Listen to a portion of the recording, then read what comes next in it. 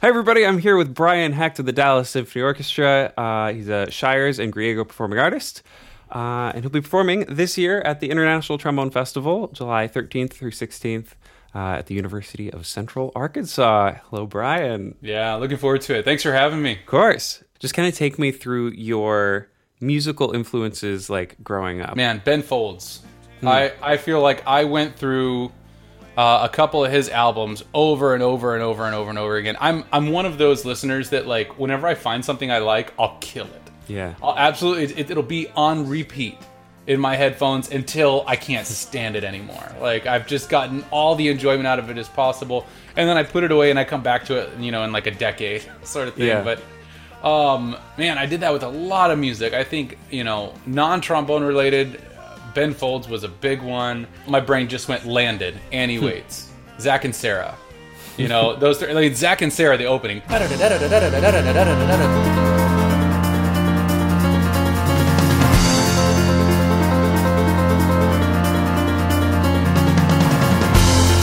spelled without an H was getting bored. That was just so cool.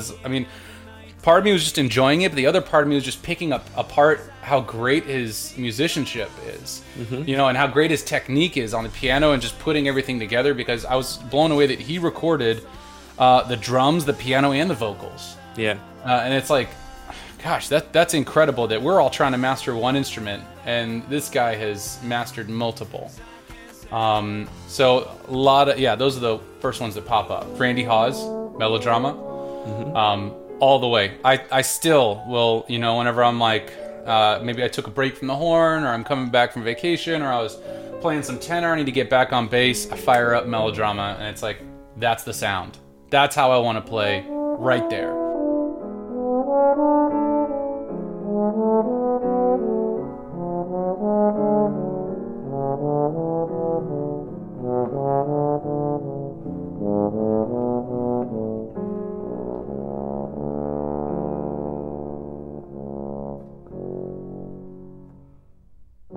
And Matthias Gerna, vocalist, his CD with Eschenbach on piano is it's incredible. If I could just bring those two people together and blend them into my product, I would be the happiest person. So that's the sound you hear in your ear when you're playing? Yeah, absolutely. Those two people, it's just that's the focus. That's the beacon.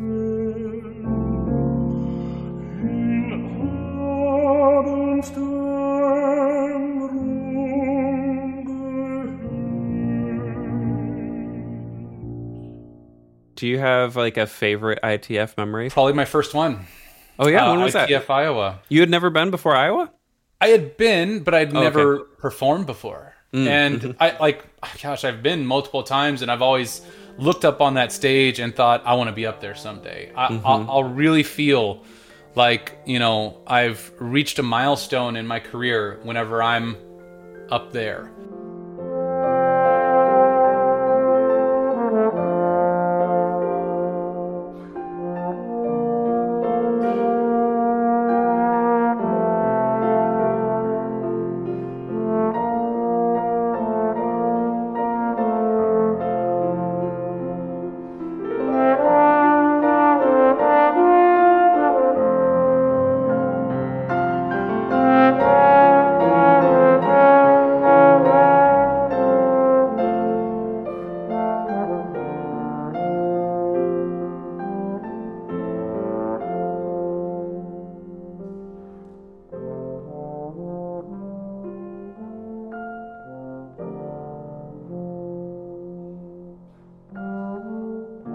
And I think the most special moment, probably, in my career was, I didn't know how it was going to go. Of course, I was terrified. It was my very first performance in front of, all your colleagues, friends. I mean, one of the hardest crowds to perform in front of. They all know your mistakes. Yeah. They all also know your victories, and it's an exciting moment, but I performed my recital in front of a crowd way bigger than I thought would attend my first recital in ITF. They put me in the big hall, and I remember I even wrote to the Jay Cook at the time. I was like, "Hey, you sure you want to do that, man? put me in the smaller hall. I think that the crowd's going to look kind of small in the big hall. He's like, no. Just trust me. You're in the big hall. And I was like, all right, man. Well, it was an incredible turnout. And I was really able to lose myself in the music. And the recital went by really quickly because I was having fun up there and I was really feeling it. And after I finished, I felt it's very typical. You walk off the stage, you come back on, you do that one bout, and you walk back off. And I remember after I walked back off, I just had this release and this like rush of emotion, because that recital was dedicated to my mother that had just passed away a few months before that. Man, it felt like 5 minutes had gone by, and I'm just sitting there just trying to process what had just happened, and I still hear applause going on out in the hall, and I was like, I looked at the stagehand and I said, "Are they still going? Are they still?" And dude, I almost lost it. Yeah. And I remember I went back out there. Everyone was on their feet, and I couldn't believe it. I couldn't believe. Even still now, I'm just getting chills and goosebumps thinking, those are your colleagues, those are your friends, and how much they support you, and how wonderful our community is. And it was an amazing moment for me to feel that love and support from everybody. I'll never forget that. I don't know if, you feel this way now, but like playing for the hometown crowd is way more pressure. Yeah. I have this weird reaction that anytime my wife's in the audience, like I get super nervous. Yeah. And like I deal with nerves as part of my career, but like when I can't control them when she's in the audience. And it's like, and she's like, why? Like, of course I'm going to support you. I'm like, because I want you to think she's not a musician. I'm like, I want you to think I'm good. Yeah. Like I really care. I really care that you, of all people, think I'm good. So what does that say about our normal performances if like we're like, well, we really care that you like it? Does it mean we don't actually care if audiences like it? We do care, but you kind of have to divorce yourself from that feeling in order to like do this for a living, don't you think?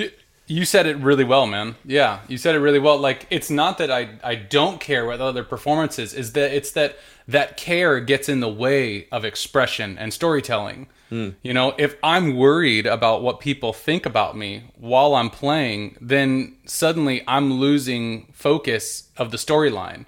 I'm losing focus of what I'm there to do, and that's express, through music. There's no room at the highest level of performance for introspection and for, self-thought, that sort of anxiety, I guess, that care causes. Right. And so you kind of have to put it on the shelf.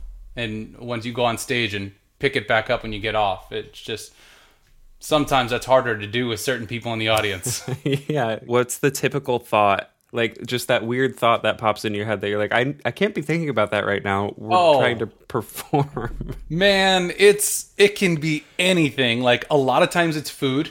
A lot of times it's like, all right, oh man, I haven't really eaten a whole lot this morning because of my nerves. What am I going to get after this? Like in the middle of a phrase. And I have to say like, come on, hey, focus, get back in it. Food is a lot. Sometimes I'm thinking about like the repercussions of something going well or a mistake, like, man, I wonder what that's going to sound like in the recording. Those are the common distractions that I have to sort of, wake myself up out of. Do you have like any way to silence those voices or just kind of like breathe and get back on it? Or do you just have to be like, not right now, we got to focus? I saw this thing the other day that says you can't tell the brain what to do. Right? Like the brain can't comprehend the negative, right? So like if you say, don't think about an elephant, what did we all do? We all just thought about an elephant. You can't tell the brain not to do something. So instead, I have to redirect. And so when I'm performing, when these thoughts come in, I have to turn the music up. Right? It's almost like, whenever I'm at home and if I just got a record player and I've been listening to a lot of vinyl lately. And when my kids are starting to get really loud when they're playing, I'm just like, I can't hear the music. Let me just turn this up a little bit more. And so that's sort of, you drown out the distraction. And it's something I learned in skydiving, actually, it's target fixation. That, you know, if you are staring at the pothole in the road, stare at the pothole, you're going to hit the pothole. You stare at the way around the pothole, stare at the way around it, you're going to go around it just by fixating on a target. So same thing when performing. When these, you know, other thoughts come in, these distracting thoughts come in, I just try to turn up the music and focus on the path forward. And that's the story I'm trying to tell and what I'm trying to express. And that guides me in the right direction. It sort of pushes everything else out. Do you have any performance horror stories that come to mind? Ooh. First of all, there's a lot. Yeah, of course. There's a lot. You know, I felt like I've gone through a lot of tribulations and performances. Most recently, one that was like sort of, it was just like a nightmare that came true was I was performing. I was trying to perform off of a tablet, and I had like the pedals and everything, and it was at an STS, I think like 4 or 5 years ago, whenever I was first trying it out, and I was in the middle of a solo and I accidentally double tapped the pedal going forward. Yeah. And then I couldn't find the pedal going back, and I was just like fumbling to the point where it was beyond recovery. I just had to stop. And that, I think, in my mind, I've always built that up as like, that's the most embarrassing event, to have to lose control of your performance, that you've got to stop it and start it somewhere else or start from the beginning. But I was halfway through, so there was no going back. And so I had to stop. I moved the pedal to the side and just started swiping back to find my page. And then I started up again. And that was not a very fun performance. It certainly did not go anywhere near the way I wanted it to. I've had my horn break in the middle of an orchestra performance where, I was in the Atlanta Symphony, and I look over at Nate and Colin, and like my horn, it was broken to where it was letting so much air out at the valves that I couldn't make any sound. Oh my gosh. It was like taking the slide off. Yeah. Right. And I couldn't make any sound. So I left the concert after the first piece. Nate slid over and played bass. I drove home, got my other horn, drove back, made it just in time for the end of intermission, and played the second half on a different pace. And I was in my tenure process. Oh no. So like, just the thoughts of like, everyone's going to remember this. They're going to look back and be like, where's Brian? Where's this guy that's trying to, get into this orchestra or get tenure in this orchestra? He's just up and left, because it's not like you can explain yourself. No. In the middle of a concert. Everyone's just going to think what they want to think. And so that might have been a little bit of me getting in my own head, worrying about what everybody else is thinking. But certainly that was a bit of a traumatizing experience. I think of all times to worry what other people are thinking, that's probably the time. Yeah. Wow. Yeah. And it was fine. Yeah, absolutely. Well, especially my section. Colin and Nate were such supportive colleagues. They were musically and collegially just a joy to work with. And so like they made that process that was a difficult process. They made it a lot easier with their guidance and friendship there. So I have a lot of my success there. I can thank them for, and helping me along. Great. Yeah. Do you listen to music in the car? Do you listen to podcasts? What do you listen to? Constantly, I'm listening to music. Let's see. What happens to be up right now? I follow a lot of Spotify's suggestions when they say, you might like this album. I'll say, okay, fine. I'll check it out. And the one that's actually up right now is Julia Michaels. Not in chronological order. I had never listened to it until yesterday, but that's what was most recent on my playlist. But if I go to, everything that's like, there's like the top albums that I've been listening to. Hamilton was just recently the Broadway cast performance. I feel like once a year I sort of just binge on that. There's just so much great music in there. It'll take you hours to get through the whole thing. That musical is just, it's solid songs, Yeah. There's that one. There's what I'm studying for the Dallas Symphony season. So we have Symphonie Fantastique this week, and so I've been listening to that one. And then I have this playlist that I've been putting together for like 10 years, probably. Like anytime I hear a song I like of any genre, I except for classical, I have a classical as its own playlist. But anything like, outside of classical music that if I like the song, I immediately just add it to this playlist, and I just kind of put it on shuffle. So it's all of my favorite songs, and currently I have 47 hours and 38 minutes of music on it. And it's the most recent song was Passion Pit. Oh yeah. That's a really cool one that I really enjoy. There's it kind of goes all over. There's some Old Dominion, some Luke Combs, some BB Rexa, some Sia, Cardi B, Zach Brown Band. I don't know if I said that already. The Weeknd. It kind of gets all over the place. And I think the Crosby, Stills and Nash is the one sitting on my record player right now. Nice. Yeah. And you said that's from your childhood? The Crosby, Stills and Nash. I mean, yeah, certainly my dad played that a lot as I was growing up, but I haven't heard it in forever. It's not a band I usually queue up. And so whenever my dad found out that I got the record player, he allowed me to come over and, sort of steal from his collection. And as I was going through them, he's like, you gotta have this album. You've gotta listen to it just front to back, all the way down. Just experience this album. He's like, this defined my late 20s. And so it's kind of cool to, I think not only experience music and discover music for yourself, but I see music as it encapsulates moments in your life, and there's memories that are tied to music. He was we fired it up, and he immediately said that this flood of memories came back. Like he can almost like a memory from every time he started it on his own record player growing up, and I thought it was really cool to be able to learn another side of my dad through the music that defined his life. And so I've got a bunch of those sort of life-defining albums that he gave me, and I'm just sort of bit by bit kind of, having those same experiences of my own, and in my mind they kind of relate to his. Nice. That's awesome. Together they are for each other.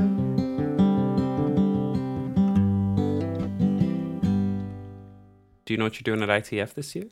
Absolutely. Yeah. I'm really excited about it, actually. I feel like my plate's already so full, but it's a very exciting because with, the recent drought in performances, I feel like I'm hungry. I'm hungry to express. I'm hungry to, play again and, open things back up. So we've got a lot of really cool things. I've got a solo with the Fountain City Brass Band. I'm playing Wim Bex's Vademecum. That's always been a challenging piece for me and just a lot of fun to conquer. It just feels like, I've never, climbed Mount Everest, but it feels like maybe not the Mount Everest of solos, but it's extremely challenging. So something very similar. And to get that performance ready is always a lot of fun to work up and such a joy to play. So Wim Bex's Vademecum with Fountain City Brass Band. I have a solo recital with a lot of great music from Elizabeth Raum, Brahms, Ricardo Mola, and Iwezen. I'm doing a really exciting duet with Martin Skippers, Wechselposaune, and the Concertgebouw. We are playing with the UCA Natural Slides, Jay Cook at the helm. And it's a really cool new piece that we're having commissioned for duo bass trombone, almost like battling bass trombones in a very cool, I think, visually and musically intriguing environment and piece. It's based around the game of chess.